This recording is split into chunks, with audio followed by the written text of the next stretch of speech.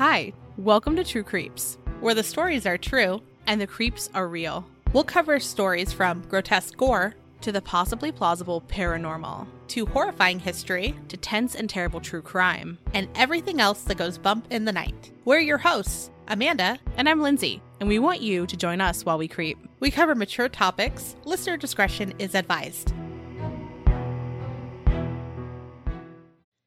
Hello, everyone. Today we have a True Crime Digest. I know it's been a minute. It's been since February that we've done one, but there haven't been a ton of updates for some of the cases, and also we were following the Lori Vallow case, so that's why. For the cases that we've talked about before, there aren't a lot of updates, but there are some, and we think that there's enough to review what's going on. And then, because we have some time, we want to introduce a new case that we've been following as well. And then because there wasn't a ton of updates, we thought that we could just add the updates for the Vallow Daybell cases as well, because there's some things going on. It's been a minute, and we try not to go too far in between our True Crime Digest updates, because then the cases that do have updates, there's so many updates. Like, we're going to talk a good bit about Daniel Robinson, because there was nothing, then a lot of stuff that came out, I feel like. Yeah.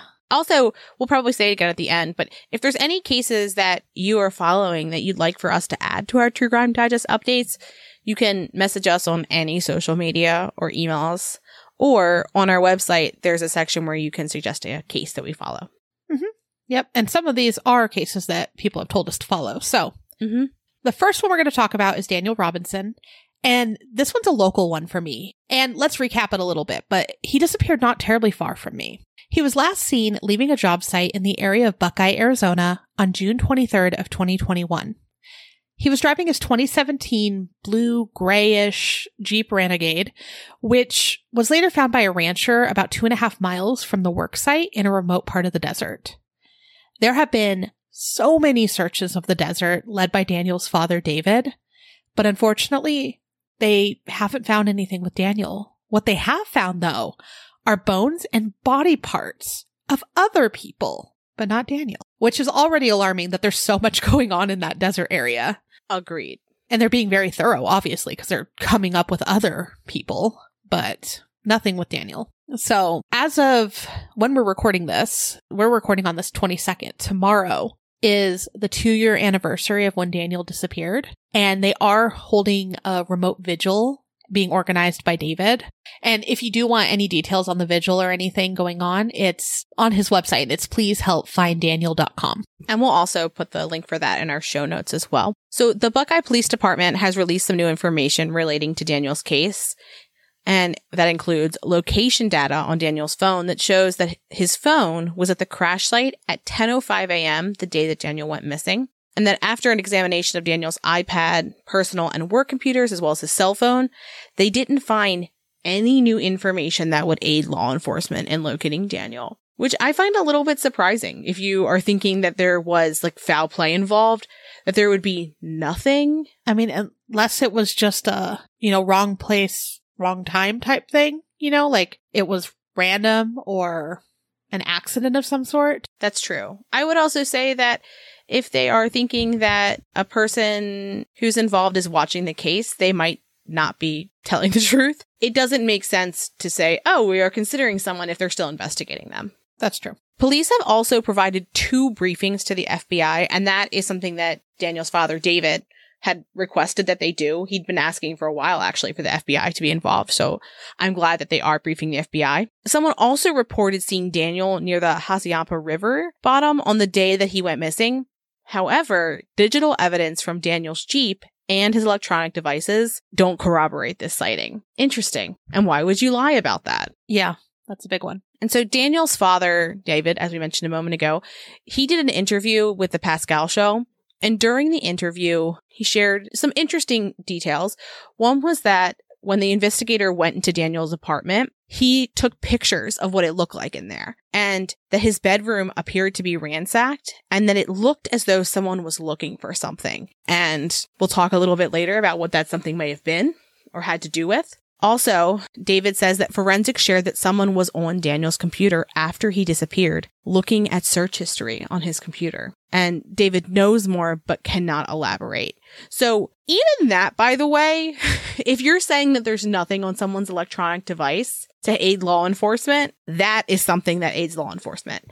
Knowing that somebody was on his computer is literally something that aids law enforcement. Yeah, I agree. And then what makes me really sad is that David's private investigator is helping him find all of this. Not Buckeye PD, I think he lived in Tempe, so not that police department. None of the officials in Arizona are helping find like these little details. It's his private investigator. Incredibly disappointing. Yeah. So we have talked about the woman who Daniel was talking to before, and the way that his feelings for her have been characterized in the past is that he was in love with her or perhaps infatuated with her. And David said that Daniel had never told him that he was in love and that was incorrect information. Yeah, that's fair because they had a very like tight relationship. So he's like, my son would tell me. And the thing is some people, I guess, have speculated that he might have just run away from his family too, like to become a monk or like do something crazy.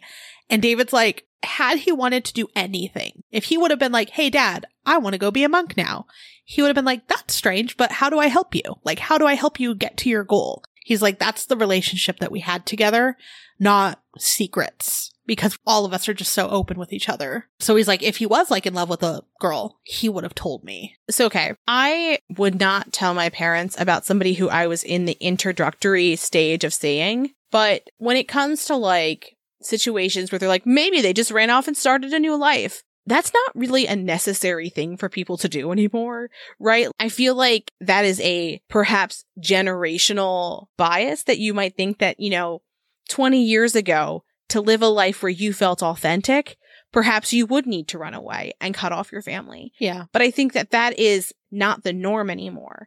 And that as a society in America, for the most part, I think that people are more loving of the people in their lives and who their authentic self is. It's definitely got better. Yes. We still have work to do, but it's gotten better. Yes. Well, and certainly, say Daniel did run off to start this new life. Once he saw that his dad had like a website, basically moved to Arizona, hired a private investigator, was scouring the desert for him, one would assume that a reasonably decent person would show back up. Or at least send something to go, hey, I am fine, or call him. And be like, I'm fine, please stop. Yes, because there's a point when the world would find David stopping acceptable, So like, it's not as though people will go, why'd you stop? Right? 2 years in the desert. Yeah. And a lot of money and time. Yeah. He has other children too, and he's doing this day after day. He even said in the interview, it made me really sad, that his phone's always on. Yeah. How do you get a moment of sleep? Yes. Like a single moment. So I really do not think that he ran away. And no, that's silly. I find it frustrating when someone says that, because the mentality of, they're just a runaway. Like, get fucked. No one's running away anymore. I mean, people are running away, but that should not be the assumption. The first thing. When a person goes missing in a weird way. Yes. But so back to our updates. In this interview, David also said that Daniel's job had him looking at 2 well projects that are connected to each other. And this next part I find really interesting because, okay, 1, I'm not in Arizona, so I don't know about this. But 2, it just didn't occur to me that this was part of what you did before developing an area. So as a scientist, part of Daniel's job was that he needed to determine if the groundwaters could produce 100 years of water to sustain the community. Fair. And communities cannot be built if there's not enough water. And there were talks that there was a smart community that was being built by millionaires and that's the project he was on. And so Daniel needed to test the wells to determine whether there was water to sustain these communities for 100 years. And the report that determined that there was not enough water was hidden after it was completed. And it's been released now by Arizona's new governor. But again, that's a newish release. Yes. So what David had determined is that Daniel's findings may have prevented a smart city from being built because of the lack of water. Yeah, or at least held it back or, put some blockages in the way of it. Yeah, made it more difficult. Woof. You've made powerful people angry and you're in a place where you are vulnerable. Mm-hmm. So that's wild that if he, had a part in finding if it's sustainable, not saying it's all on him, but if he had some of the data to reflect that maybe it's not a good thing and that perhaps some of the reports were being hidden for a while And this is all what David said. But from what I understand, some of the communities in Buckeye were like, hey, can we see what's going on with these wells? And they weren't getting their answers for a while. It's certainly an interesting wrinkle. Yeah. Another interesting thing that he mentioned is that he has now possession of Daniel's cell phone and that he's trying to determine what some of the pictures on his phone mean. And what Daniel had taken pictures of were some of the well logs. So like the data. And David's like, I don't know what this means. I'm not a geologist, but he's trying to find like an expert to help him determine what these logs are or why Daniel even took those photos. Interesting. And he did say, like, Daniel makes good choices and he would call someone out if something was wrong. And he's like, I don't know if that worked against him in this. I'd be interested in someone who knows how to read these, reviewing them and hearing their opinions on that. And I'm sure that that is something that we're going to hear as a result of this. I'm sure someone with a comparable specialty could look at this and go, But I think if I was this person's father, that would make me worry. It would. It would. And David's private investigator is also, I guess, telling him that Daniel's car was probably staged and that it doesn't really seem like it rolled down that ravine. And I think we talked about that before where we're like, it's kind of strange, like the way it was found, when it was found. Yeah. But what he had said is based on the terrain of the area, it doesn't seem like the information given from the vehicle is how fast it was going because it wasn't physically possible. And he was saying that they did some like tests to see if they could do it.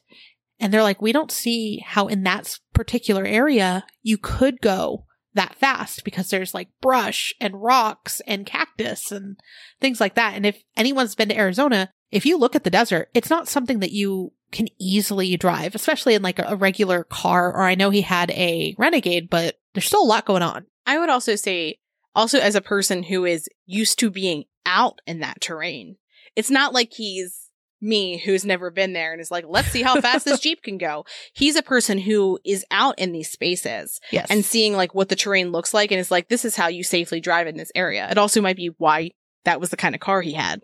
You know what I mean? So it was something that could handle driving in the area and not die. But this part I find alarming. And what we have on our outline next, I feel like is the thing that really makes me skeptical of how the Jeep was found. Yeah.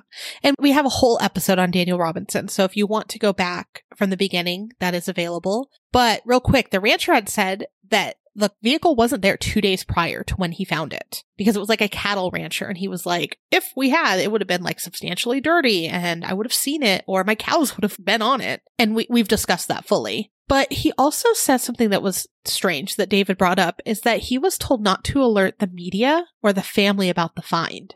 And David was like, it was very strange that they didn't call me the day that they found the vehicle. They called me the next morning, which that seems very strange. I actually don't think that's that strange. If you're trying to really assess a crime scene, you don't want to tell the family first, right? Because you don't want them showing up and staring at things. I think that one of the things that we don't think about so much when we talk about the justice system and the investigative system that happens before the justice system is that the state's interest isn't always the victim's interest. It's in like preventing what happened to that person from happening again. So say somebody was tried for Daniel's death, if he is dead. It's not Daniel against that person. It's the state against that person, right? Yeah. So in that same way, they are not victim first. So they're not victim's family first. Does that make sense? I feel like that doesn't seem too weird to me, but I can see how it would be like, I've been so a part of this case. I've earned the right. I feel like he has earned the right, but I can see why they might not, is what I'm saying. I feel like after they assessed and did what they needed to do, they said something like, we didn't want to interrupt your sleep. And he's like, you think I'm sleeping? That's a weird response to say that. It is. It's very weird. And then also just one last thing about his vehicle is it was fairly clean. So if it had been sitting there for a little while, it would have been dusty or dirty. And it really wasn't as dirty as it should have been, which is weird. Because out here, like, I could get my car washed and I'm not even in the desert. I'm desert adjacent, as Lindsay has seen.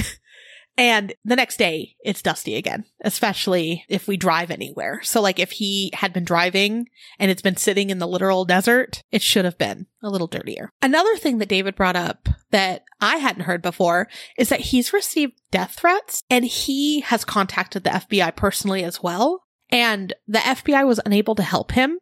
unless Buckeye invited them in. And he thought that was a little strange because he's like, this is about me receiving death threats and stuff. It doesn't necessarily have to do with like Daniel's case. I mean, it does, but at the same time, like they're two separate people. And as of now, like it doesn't seem like the FBI has stepped in. Lindsay said they're reviewing pieces of it from what it seems, but it doesn't seem like they've taken over. So as a point, if those death threats are happening in Buckeye County, that is Buckeye County jurisdiction until the FBI is called in. So whether it's Daniel's case or those death threats, they still have to be invited in like a vampire. It's awful. Yeah, it's awful. And we don't get to pick the law enforcement agency that investigates. Yeah. For better or for worse, just fact of it. He said at one point too, because the interview is like 2.5 hours long. It's a long interview. And he goes into the disappearance, what he's been doing, private investigator, like every piece of the case. And then he's adding what he's seeing personally as well.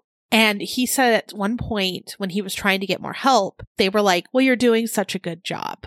I remember that and us being infuriated. I don't know if it was when we were doing a case update or when we were talking about Daniel in the full episode where we discussed that, where we were like, well, that's fucking ridiculous. Regardless of who you are, unless you are a person who works in the police department and it's your literal job to do so, you should not be shirking that responsibility. Yeah. Woof. It was sad. So all of this, it seems like David has been figuring out a lot of information by himself or with the help of his private investigator. And yeah, he is doing a fantastic job. He's keeping it in the media. He's doing interviews still.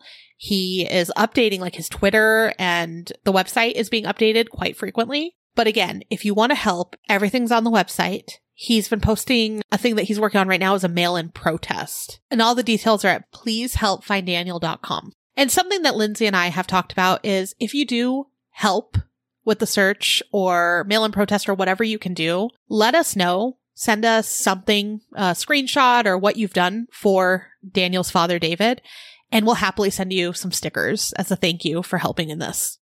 Yeah, yeah. My heart just breaks for him so much because not having your kid is terrible. Having to do the heavy lifting is even fucking worse. Yeah. Yeah. He reminds me of Tim Miller. He's like, yeah, anything for my kid. And I love what he's doing and how he's helping others too.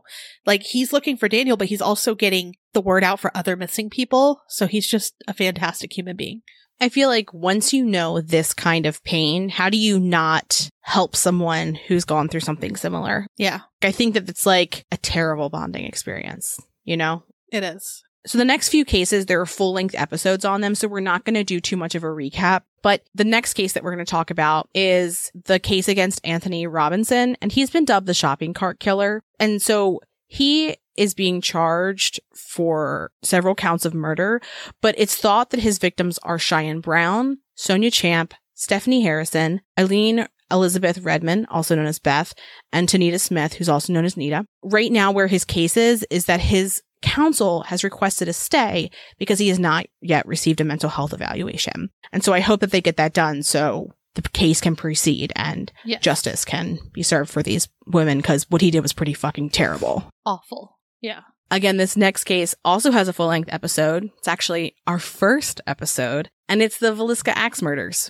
And June 10th was the 111th anniversary of the unsolved murders. That's crazy. Right? Do you think that they'll ever be solved? Unfortunately, I do not. I think because of the way that everything was handled from the moment that they found out that the family and the two friends were dead, they let, the whole town run around the house.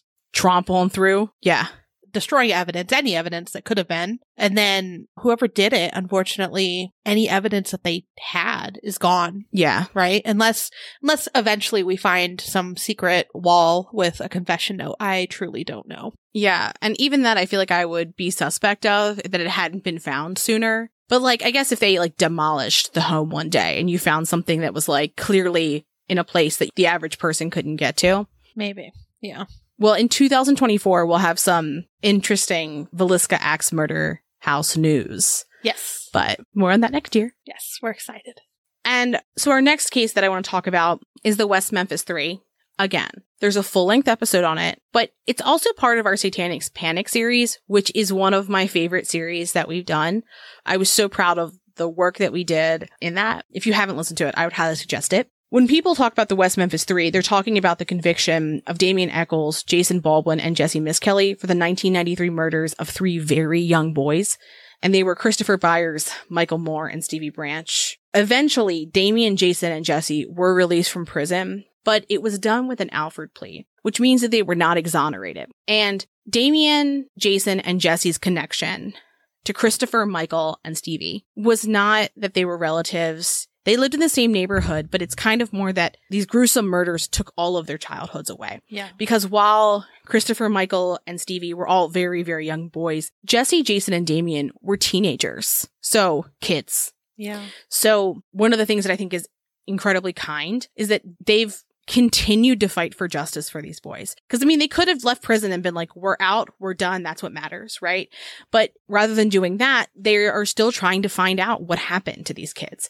And so, in that, in 2022, Damien Echols' counsel filed a motion to have evidence tested, and the Crichton County Circuit Court denied that motion. Echols' counsel filed an appeal, and the state moved to have that appeal dismissed, but the court dismissed that motion to dismiss. A lot of dismissing. Which is good news. A lot of dismissing there. But what that means is that Damien's appeal will continue. Yes. And we're very happy about that. We are. We're very happy that we're one step closer, perhaps. Hopefully. In finding out what happened to these 3 boys. Because it was pretty fucking bad, and that person should not be out in the world. No. And yeah, it is sad that they gave up a lot of their lives, and now they're the ones pushing to figure this out. Yeah. Sad all around. Yeah, it defined their lives. Mm-hmm. And a lot of people still think that they're guilty, which is baffling to me. So the next update is with Lake Lanier. And it's kind of an update, kind of just what's going on there. There is an upcoming movie that's coming out on September 16th about Lake Lanier. And it's simply called Lanier. I am very excited about this movie. Right? I know. I'm like, oh, I can't wait for September for a number of reasons. But it's supposed to be a horror movie or a thriller. And it's inspired by the events that happened in 1912 in Oscarville, Georgia, which we have a whole episode about. And if you want details about this next part, please listen to it because it is just terrible what happened in every way. But we discussed the murder of May Crow in that episode and its horrific events that it had on the Black community in the area. And again, it's so sad. According to the filmmakers of this movie, though, they say that the approach is not a gimmick because I was really worried that they were going to be like, it's just going to be like jump scares and making, I don't know, I don't want to say light because the horror movie is not really light, but like making light of what happened and making it more of just now it's spooky. And it's like, no. A spectacle. Yeah. Like they're making it a spectacle where it takes away from the historical importance and meaning and sorry to interrupt you, but I'm like, yeah, sometimes I think horror movies do that and it's like, oh fuck, please don't do that. Please do not do that. Yes. And I'm hoping that they can do this respectfully. Exactly. That's what I was worried about, but they said, nope, it's not a gimmick. What they're trying to do is draw attention to the purpose. So they're really interested to see how the movie goes, as am I. And in September, we'll see. Hopefully it's, more thriller. Like they said, it's like horror thriller, but in a way, like what happened is horror. It's terrible. Yeah, it really is. So as for what's going on at the lake currently, there have been some headlines already this summer. One being Margaritaville is no longer allowing people to swim in the lake due to safety concerns. They have their own little beach area from what I understand. And now it's just blocked off. Like you can go lay out, but you can't get in the water. We talked a lot about just the general safety concerns of Lake Lanier. So I feel like this is just good sense, honestly. Yeah. Yeah. You're staying at our place. Please don't drown. Yeah. Because there's nothing we can do to help you in that lake. It's just horrible. So another tangent happened while we were trying to come back from a tangent. If you want to hear it, stay past the credits. It's a good one. There always is. There always is. It's a good one. What an edit. What an edit this will be. But Lake Lanier. Another headline this summer is a woman got attacked by another woman with a baseball-sized rock earlier this month. And from what I understand, they have not found the woman who attacked the other woman yet. Shit's going down in this lake. I don't want to go to there. It brings out the violence. It really does. Also, very sad. There's already been several drownings this summer. Heartbreaking. And authorities are really, really urging people to please wear life jackets at all times on the lake. Whether you can swim, can't swim, or somewhere where it's not deep, they're saying please wear them because the ledges are very random. And there was one video I found where some of the lake had gone down a little bit, and I think it was a cop, he was like, look at this. And it's like, you're on a very, very shallow part if the lake was filled, and then randomly it just dives down. And he's like, if you're not ready for that, or you're a child, or if you have been drinking a little bit and you're not ready, you're going to fall very deep. What if you hit your head on something? What if you're not ready and you drown? Even if you're just a person, because weighting yourself up sounds easy to do, especially if you're used to doing it in a place like a pool or an ocean beach, right? Where the depth goes out, you know what I mean? Like where it's gradual. Yeah. But like lakes are different. And when Amanda and I went on vacation, we were on this lazy river thing, and Amanda learned that I can't stay in an inner tube, and I learned that she is rude about me not being able to stay in an inner tube, and I just like living by that life vest the entire time. And like your arms get tired pretty quick. It's just bobbing. It doesn't look fashionable, but living is better. It is. So my advice to anyone thinking about going to Lake Lanier is don't. Go to a pool instead. Those are fantastic. Or just stay on the shore. The shore. I mean, that just sounds awful, being hot and like near water but not wanting to get into the water, you know? Life jackets if you have to go in, but I'm sure there's a community pool that is fabulous near you. I love that. It's sad. It's so sad how many people drown there. Yeah, and it's accidental stuff. I don't think it's situations where people are being malicious. I don't think it's situations where you would even look and think that person was being overtly careless. I think it's just fucking terrible situations and circumstances. And it's like, oh no, like I'm a strong swimmer, or I've got lots of endurance, and Lake Lanier is a fucking asshole. Yeah. And it's built on sadness. Yeah. Yeah. So our next case update is Lori Vallow. And last time we discussed the Lori Vallow case, we ended with her being found joyfully guilty of all charges. Stoked. So after her trial was over on May 17th, Nate Eaton interviewed one of the jurors, Saul Hernandez, on his experience. And Saul shared what it was like serving on that jury and some of his thoughts on the case. One of the things Saul said was, "You questioned, had some things been done differently early on, would any of us be here?" When Nate followed up for an example, he straight up said they didn't consider this during the deliberation because the instructions and how it was clear to the jurors that Arizona evidence and testimony is only for demonstrative purposes, and they were respectful of the rules. And I love that, right? I love hearing that our justice system at fucking work doing the right fucking thing, right? That they were like, no, we can acknowledge the fact that like there could have been a different result, but we don't need to go down there because what's important is correct justice for this. Right. Also, if he were to admit that, that could probably be talked about in appeals unsuccessfully, but still. He was so clear. He's like, because what happens next, we'll talk about in a second, but he was just like, I was respectful. He served on a jury before. He's like, I knew how this is going to go.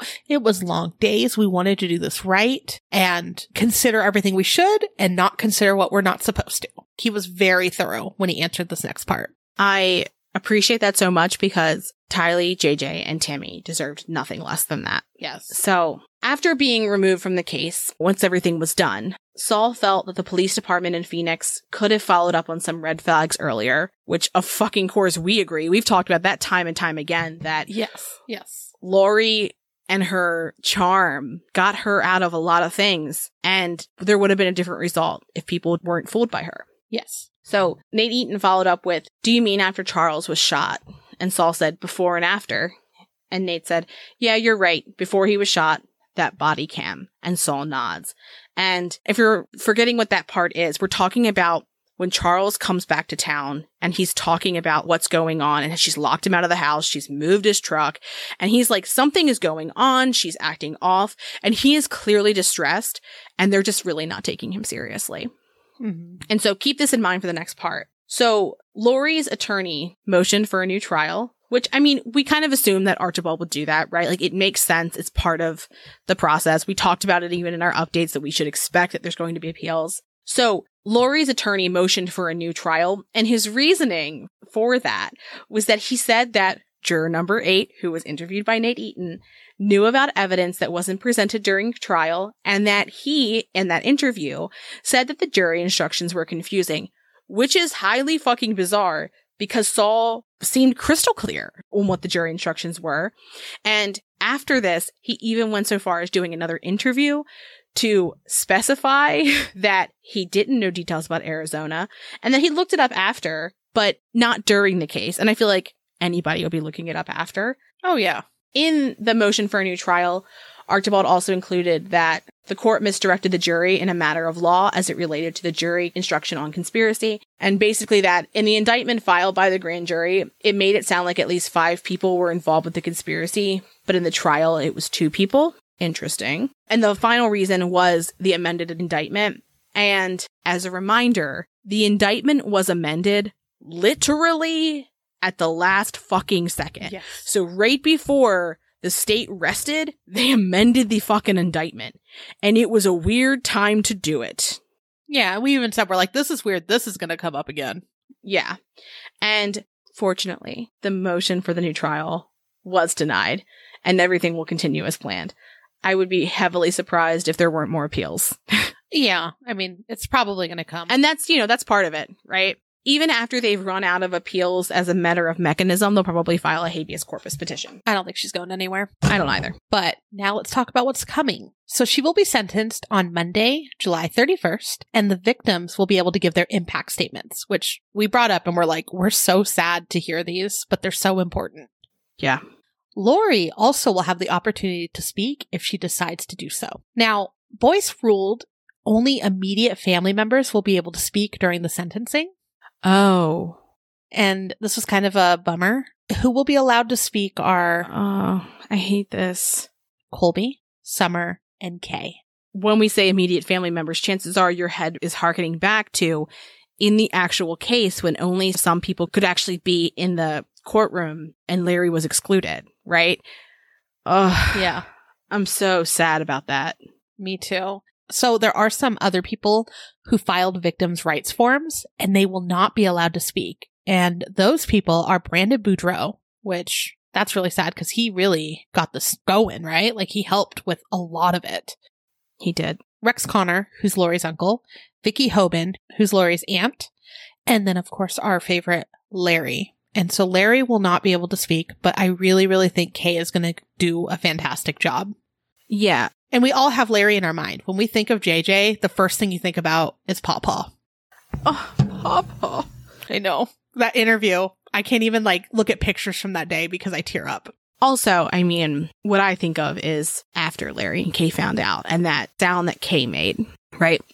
Mm-hmm. Oh, it hurts my heart. I do think that Kay has been such a fantastic and amazing and awe-inspiring just voice for both JJ and Tylee that I think that her words will be heard. I would also say, Larry might not be able to get up on that stand and speak, but he can be there. And when you see him, how do you not? Yes. And also, I don't know what the rules are for Kay reading something that somebody else wrote. That's what I thought of too. It's like, Larry can totally help. I hope that that is something that they allow. They may or may not because it is somebody else talking, but she can also say, Larry and I felt X, Y, Z. Yes. This is what we did. And also, you can grieve someone on your own, but it is a particular type of pain to watch your spouse grieve as well. Yes. And not be able to take that pain. So not only is she grieving JJ and Tylee, she's also watching her husband be in this horrific fucking pain and not able to do anything. And also, and he, her, right? So being able to say, this is what I experienced 360. Yeah. I think that it'll be compelling. I think so too. And I think Summer's really going to do a good job too, based off of that call with Lori, knowing her emotion in that. I think she has a lot of feelings. Colby, we haven't heard a lot from, but we heard him dig into his mom during his call too. So I really think these 3 are going to do a good job overall. Also, he didn't look at his mother during the trial, and I have a feeling he's going to. Yes. Yes. And so I would imagine he's got some powerful things to say as well. Mm-hmm. And I think it will be good for their healing to be able to look her in the eye and say these things. Yeah, he lost his whole family because of her. Yeah. So the court will be live streaming the hearing. We're all waiting to see how that goes. Lastly, the human thumb, Chad Daybell, has a trial date. It's currently scheduled a little earlier than we had thought, and it's going to be on April 1st of 2024. They really love April. They do. They really do. So defense attorneys and the prosecutors must turn over all discovery by February 1st. And then what'll happen is a pre-trial conference that'll be held later in February, I believe on February 22nd. And we'll keep you updated because things still can change. It's a little ways away, but obviously we are following this because this has been our lives for a couple years now. Yeah, I do not foresee us covering Chad's trial with the same rigor that we covered Laurie's because honestly, I don't have it fucking in me to do that again. That was so much work. But we're also likely not going to find out as much new information. Yeah, the new information, obviously, we're going to be all over. But I mean, when we hear from new people, that's going to be very interesting. But a lot of it will be repetitive in a way. I also think there's going to be more of a defense because there'll be actual time to prepare and sift through all that discovery. Yes. So our last case of the day is our new case, and it's the disappearance and mysterious death of Dr. John Forsyth. This case started as a missing persons case for Dr. Forsyth, but unfortunately, it didn't have a good ending because his body was later found. This case is still kind of unfolding because there's a lot of unknowns. So as we learn more, we'll share them in our True Crime Digest updates. If a lot happens, we'll have one sooner than 4 months from now. Yes, yes. And also generally, on any case that we've already talked about, if something big happens, we'll often post about it on our social media because if you don't know, Amanda and I research, record, and then release about a week later. Minimum. Unless there's like something where we're like, it needs to go out in 2 days. Then we don't sleep. We don't sleep, and we lovingly craft good episodes where you don't hear us fuck up and we put our silliness at the end of the episode. But the point of that, check out our social media if you don't already. You'll find more case updates there.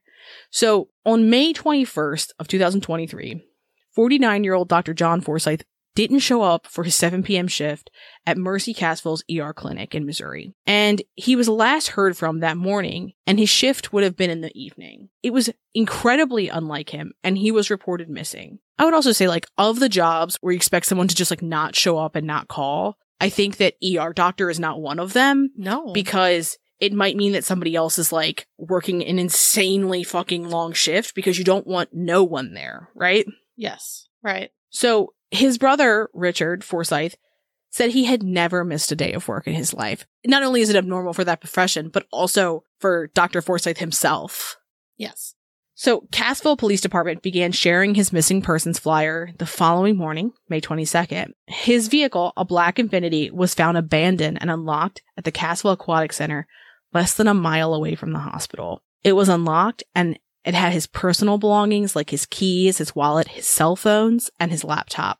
We also read that some of his cell phones may have been found in his RV, which was also unlocked.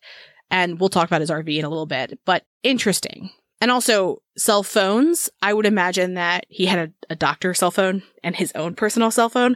Yes. Just as a note, because I feel like when I hear cell phones plural, I immediately think nefarious things, right? I'm like, why would you have 2 phones? I can barely keep track of one, but I would imagine one was a work cell. Yes. And one of his cell phones that was possibly in the car was a Google Pixel 6 Pro, and it was badly cracked. It was seen a few days earlier by someone who knew him without that damage. Interesting. Which, like, anything can happen, but that's still a little odd. I feel like when you see a movie where someone is taken, or they're like, they're gonna track us, the first thing they do is, like, destroy the phone. And that's kind of where my head goes, right? Because, like, why else would it be that damaged? So the area that the car was found in, according to his brother Richard, was an area that a car normally wouldn't go to, and it was pretty hidden. We said that it was found in the Cassville Aquatic Center, but it hadn't been open yet for the year, and it wasn't parked in a place that was very visible. It was, like, more hidden in that lot, yeah, which makes it a little bit even more strange because it's not like he would have been there because it wasn't open.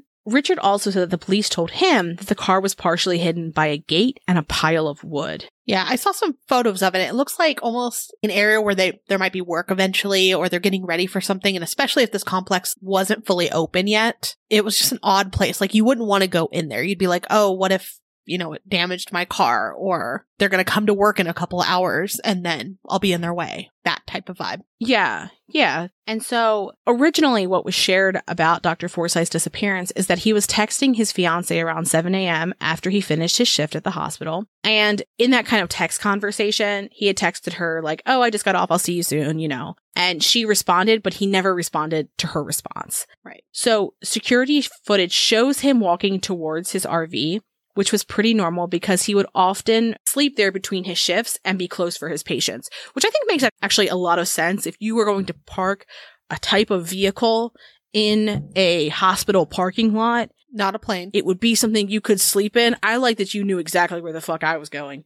It would be something that you could sleep in. And also, like, I feel like in TV shows, you always see, like, the on-call rooms where it's, like, bunk beds and shit. I'm like, I could not sleep there. No, he had, like, a very nice RV. And that, especially when he had patients that he's been treating for a while, from what I understand, he would go out there to sleep. So he was right there. Smart. Or if he had, like, an upcoming shift, like maybe his shift ended pretty late and he had a shift soon, he would go there to sleep. So he's right there. Well, yeah. And also that way you're spending time sleeping, not traveling. Yes. Because I also, like, if I'm driving, when I get home, I am awake for an hour at least. My brain can't shut off for at least an hour. So maybe he was the same. Also, we mentioned his phones earlier were found in his abandoned car, but some sources do say that some were found in his RV that they were charging, and that the cell phone that specifically had sent that text to his fiance, that was in the RV. He also may have had additional phones in there as well. Investigators found a total of 5 phones between his vehicles. Okay, that sounds like a lot of phones. It's a lot of phones, but I think what you were kind of saying, like his work phones, and it could be, I don't know exactly, his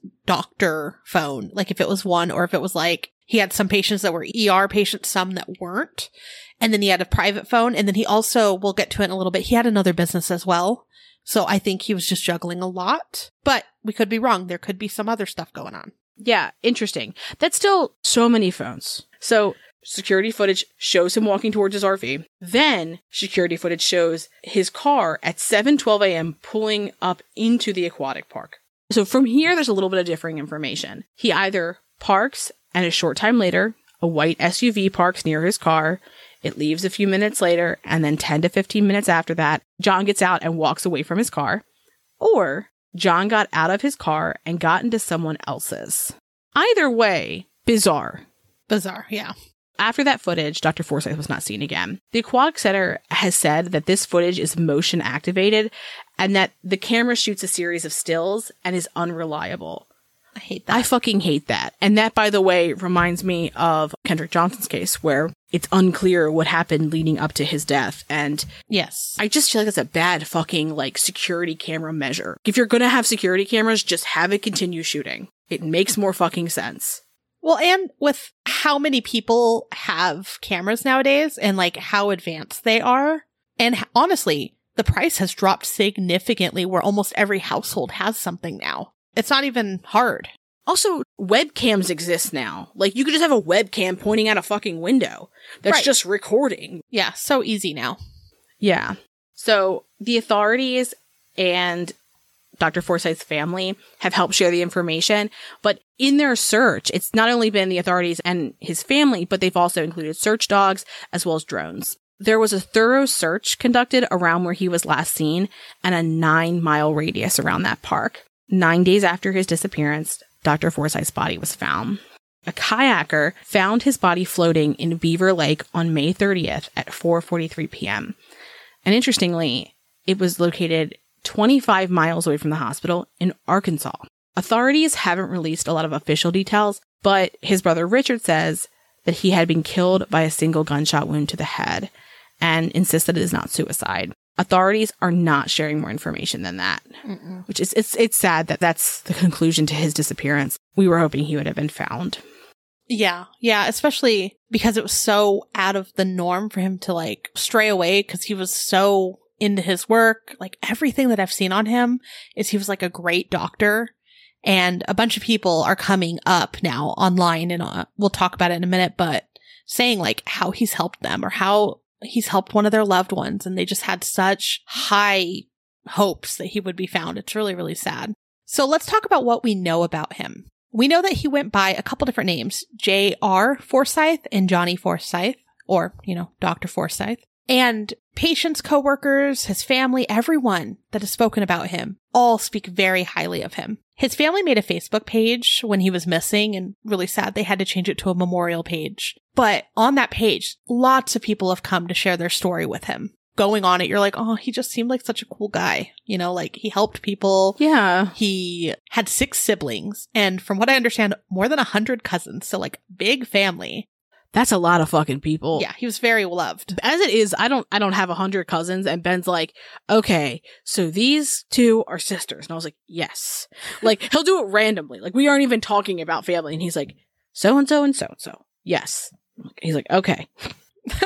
Yeah. I can't even keep track of family. That's too much, but everyone loved him. He had dual citizenship with Canada and the US. He was a loving father, and he had 8 kids. He had recently gotten his divorce finalized, and he was ordered to pay around $19,000 a month in alimony and child support for 4 of his children, and they were aged 10 to 18. But I know he has some adult children too, so that makes sense. The family court documents show that he didn't contest to this. He was like, okay. And his ex-wife and mother of 7 of his children and him were on good terms, according to his brother. Like, they were still fine with each other. He was a good dad overall. He kept in contact with them and obviously helped them out. Their relationship with his ex-wife ended about 2 years ago, and kind of cute. They were high school sweethearts, and they had married and divorced twice. So, like, they had a relationship still, you know? Yeah. He had just gotten engaged to his fiancée, Laura Barnett, and she is currently 8 months pregnant with his 8th child. So he's going to be a dad again. That's heartbreaking, though. Mm-hmm. It makes me really sad. That's a hard thing to go through. With Laura, they worked together at the hospital. So, like, now she can't get away from this either. She goes to work. It's where he should be. It made me really sad. Yeah. Now, the interesting part is he had just proposed to her 3 days before disappearing. Oh. And when he disappeared, most of his family and other children did not know he was engaged until after he was already missing. That's a new engagement, though. Just a few days. Yeah. And especially if she was that far along, like, I could see how, like, you might want to pause because maybe you're going to announce the wedding after the baby, or maybe you're going to get married before the baby and then have a big thing later. You know, like, I feel like it gets complicated when someone's very pregnant. And so that doesn't seem too suspicious to me. Yeah. Or maybe he wanted to sit down and tell, like, his other children, you know, like, physically. Yeah. But Richard, the brother, said that his brother was very excited about his upcoming marriage and his new child. And he even had plane tickets to go see one of his daughters. And we'll talk a little bit about that in a moment. But Richard also mentioned that he said, I can't wait to introduce her to you. We're going to have a wonderful life together. We're all going to spend a lot of time together. And Richard said that he hadn't seen John this happy for a long time. So he was doing good. Yeah. And when Richard brought up that he was going to go visit one of his daughters, John's eldest daughter had just completed her Mormon mission in Provo, Utah. So he was going to see her. And John's 23-year-old son, JR, in one of the interviews also mentioned that his dad seemed very excited to come out, and they were all looking forward to seeing him and all being together. So my guess is, like, he was going to go out there soon. He probably was going to announce it to them and then tell everyone else. But he wanted to like, do it with them. You tell your kids first, I feel like. That feels reasonable and fair. Yeah. So now here's where it gets a little strange, where I'm like, what's going on? John's mother, Dixie Forsyth, said in an interview that John had mentioned over dinner a year ago that he had a feeling that he was not going to live very long.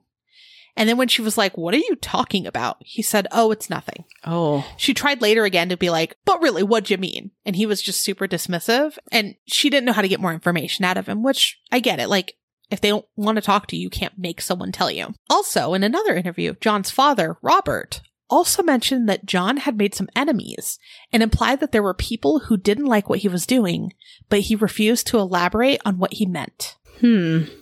Right? John's brother, Richard, also said, I think he crossed paths with some bad folks and he didn't tell me about them. So, like, what else is going on where he's not telling, but like hinting towards something bad to some of his family members, but then like won't tell them what's going on. So I feel like he has some sort of secret. Yeah. Also, that many phones, perhaps. Yeah.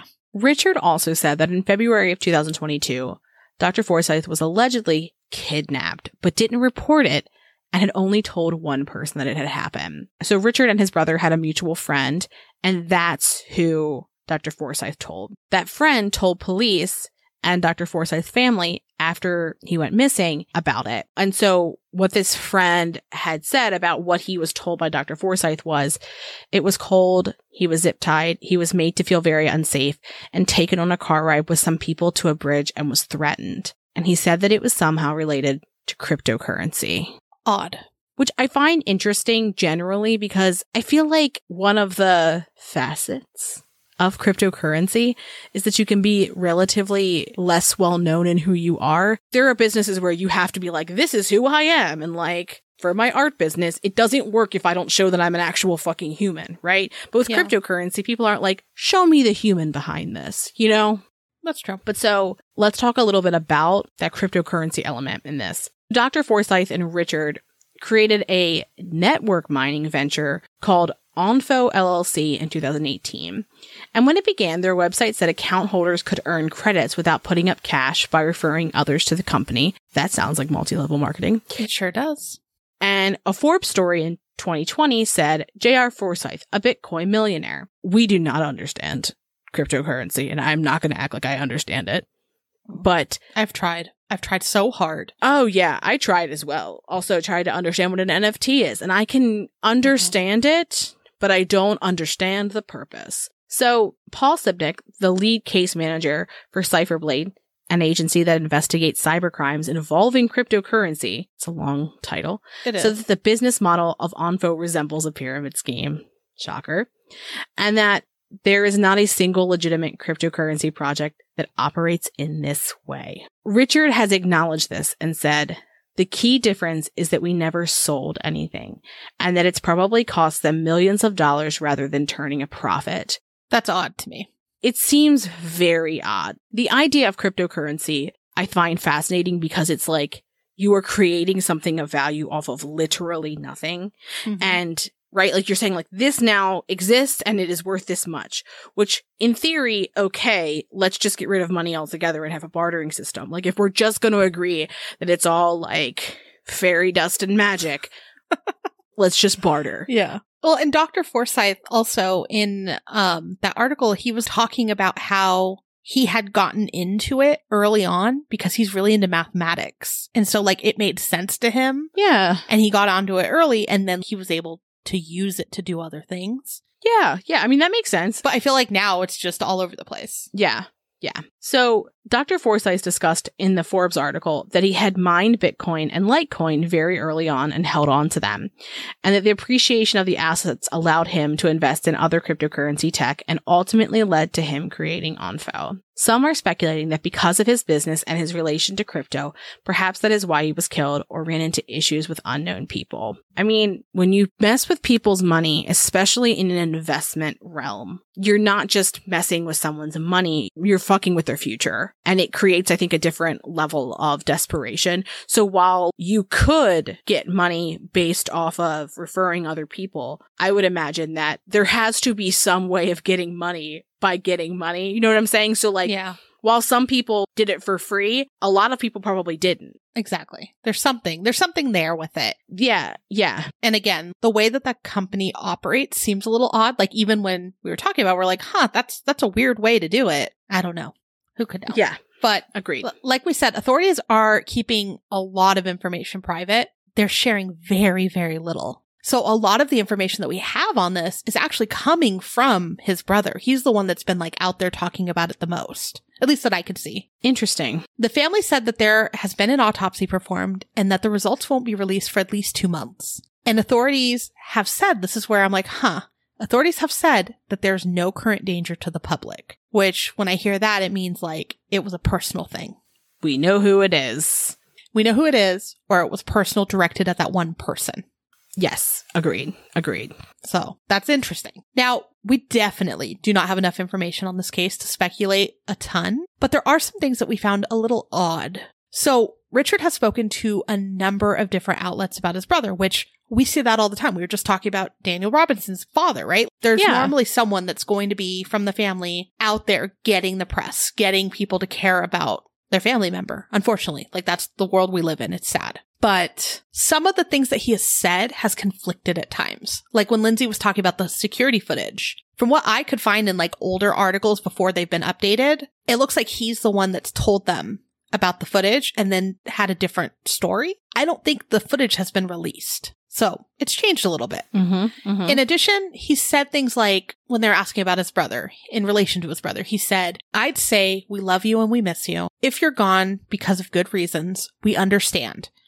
But we want to see you soon. And in other interviews, he said There are currently no facts to suggest foul play or abduction, but he's been missing is beyond bizarre. And what I think he meant is him being missing is beyond bizarre. It wasn't an audio file, it was written. But then in some interviews, he said things like that sometimes their shared passion for crypto got them into trouble online, including, quote, a hacker battle with some internet dude. Interesting. So they could have pissed some people off with this crypto stuff. He's also said, quote, we've made some enemies. That stood out to me because what Dr. Forsyth had told his parents at times too, and then what his brother's saying is they've made enemies with their business, right? But then in other times he's saying there's no facts or anything to suggest foul play or abduction, but then you're also saying that he's made enemies. So like in my head, thinking clearly without a loved one being missing, that's like the first thing I feel like I would say is, hey, there's some people that are not happy with us. But again, I don't have a family member missing. I understand how stressful and overwhelming it probably is. And so you're not thinking clearly right away. And sometimes you're like later on reflecting and going, oh, I probably should have said that, or I probably should bring this up. I don't know, but it did seem a little strange. Yeah. I mean, I think it's so easy to say like, oh, as so-and-so related to this person, I would do XYZ, but you never know until you're in it. Right. But I think that, for example, right, in that first discussion where it's like, if you're good for a good reason, let us know you're fine, right? To me, it sounds like he's trying to protect whatever secrets he has. Maybe there's a secret and he's just not going to tell anybody, right? Versus later on when you're like, he's not gone for a good reason. And now I'm worried. It's like, I don't want to get them in trouble. I don't want to spill their secrets. I don't want to tell anybody their business. And then you're like, oh no, wait, what if? Right. I could see that evolution. Not that I know, obviously I don't know either way, but. And I did see one too. I think he said, like, I want to know if my family's safe. Like, am I safe? Is my family safe? Mm-hmm. But again, like the way that we're looking into it, it's saying this might be an isolated incident. At least looking at what authorities have shared. Yeah. Anyways, so they're not sharing a lot. As things come up, we will bring it up. The only thing that I've seen like straight from authorities is that they confirmed that the investigation is still active. And so we'll keep following it because I'm very curious what's going on. Yeah, this is an interesting case. I feel like there's enough variables where I'm confused, intrigued, heartbroken for this family as well. Like, I think it's an interesting case, but also there's a lot of bizarre facts around it. It is mysterious. So with that, that's our new case that we're following. As Lindsay said before, if you have a case that you're interested in, something that's currently developing and you'd like us to follow, head to our website and click on episode ideas. You can fill a little thing out letting us know what you'd like. If you've been loving our show, check out our Patreon and our merch. Both links are available on truecreeps.com. We even put up one of our new shirts recently. Yeah, it's a good one. I love it. Amanda drew it, by the way. I love it. I did something. I helped. And it's the scariest thing ever.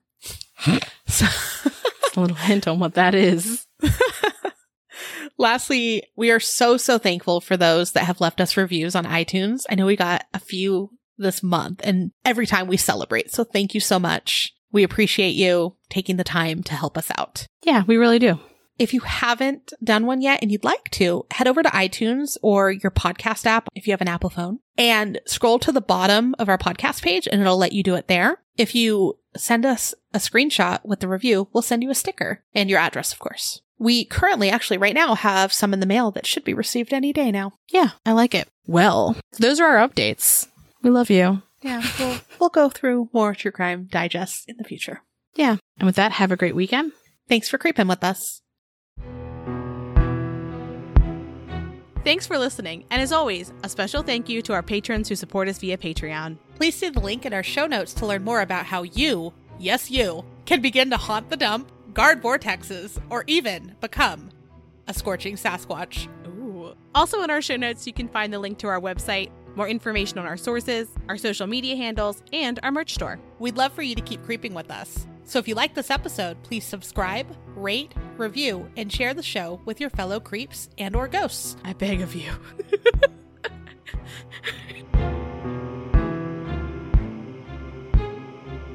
Have you heard that TikTok song? It's like, give me one margarita. No. This will have to go at the end. But it's like, what will happen if you have one margarita, 2 margaritas, 3 margaritas? I'll send it to you. It's a delight. Maybe I have. You know what? I don't know if I had the song on, but I have seen like the the videos of like what one margarita will do, what two, and so on. And it's like, give me one margarita, I'll open my legs. Give me two margaritas. Yeah, you know, I have. Yes. It's a fucking certified bop. This is also, again, very unrelated. But yesterday, Ben was like making leftovers in a container. And this is the song he was singing he made it up, but I literally sang it all night. We'll see if he's fine with me putting this in here, but it was packing up my lunch for tomorrow, packing up my lunch for my big boy job. He didn't sing it like that, but he did not sing it like that. So again, packing my lunch for tomorrow, packing my lunch for my big boy job. Like unprompted, I walked into the kitchen to that and I was like, this is the best thing I've ever fucking heard. Packing my lunch for tomorrow, packing my lunch for my big boy job. I love this so much. That needs to be the next TikTok trend. It's been like an emotionally rough week, but that helped a lot of things. No, I'm absolutely going to film him like packing his lunch for tomorrow, packing his lunch for his big boy job, and then make him sing it. Because like, please. Jessica's packing my lunch for tomorrow, packing my lunch for my big boy job.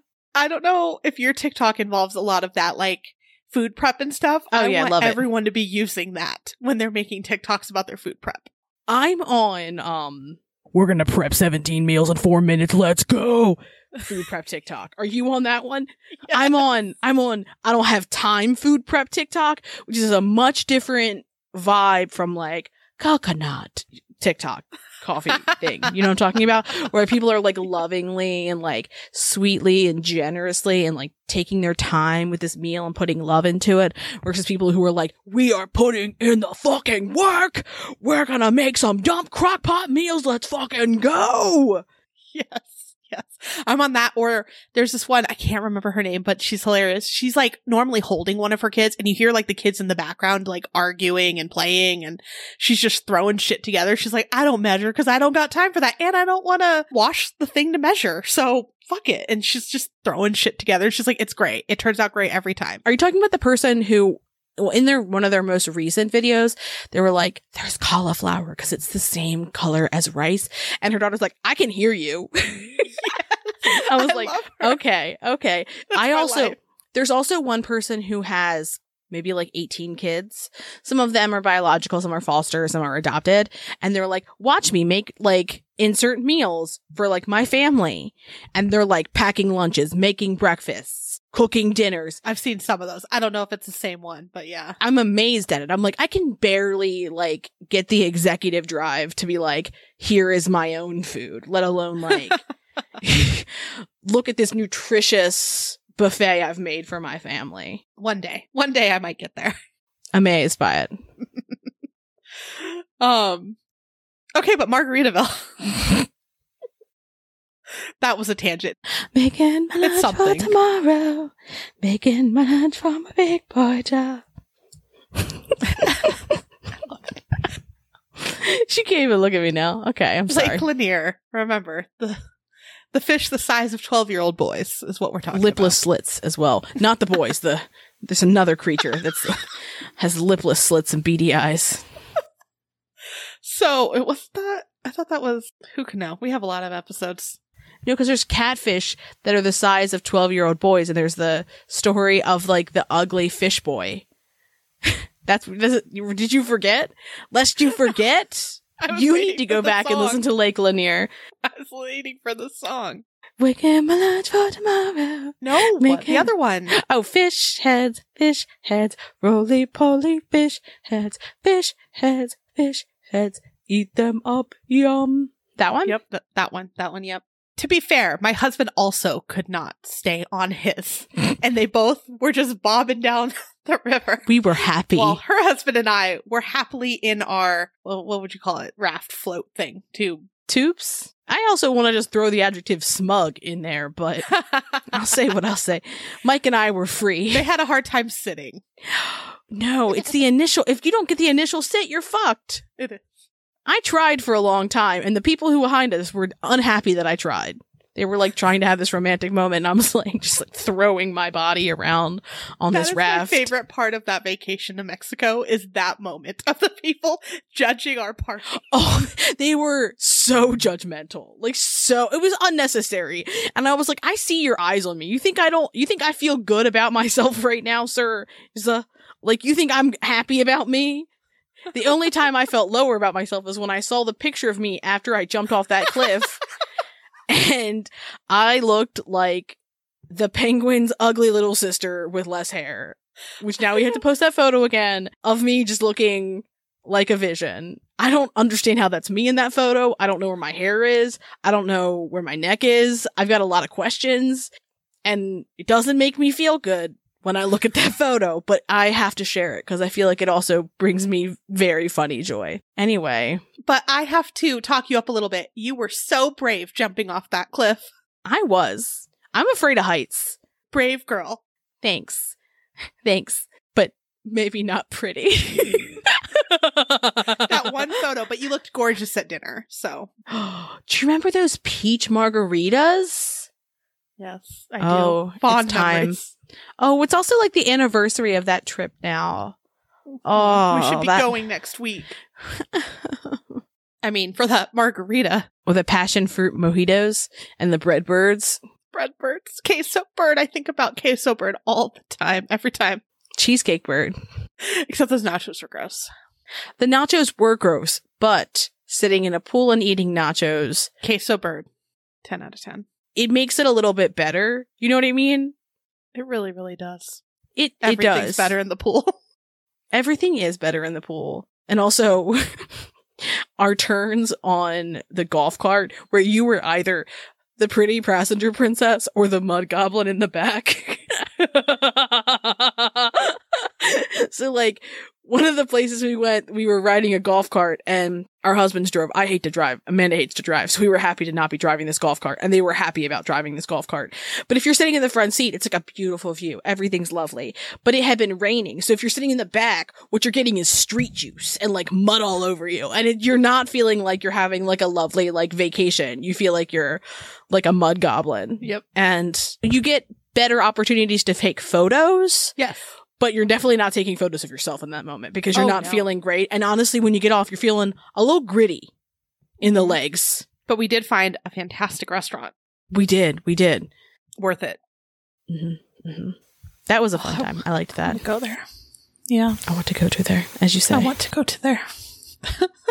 So I want to rein this back in for just a minute. And this is sort of a little surprise for Lindsay. Unfortunately, we lost one of our own recently, and that is Lindsay's cat, Harry P. Winston. He was the sweetest boy on this planet, and I was so honored to be able to get to meet him just for a short time. But he was just incredible in every way. Lindsay took such good care of him, and because he has starred in several of our episodes, and to be honest, he's the best podcast host ever, I thought I would share some audio from some of our older episodes of when he really stole the show. Because he truly did. So here's a little bit of audio of Mr. Harry P. Winston. We miss you. Also, ASMR from Harry, his purr.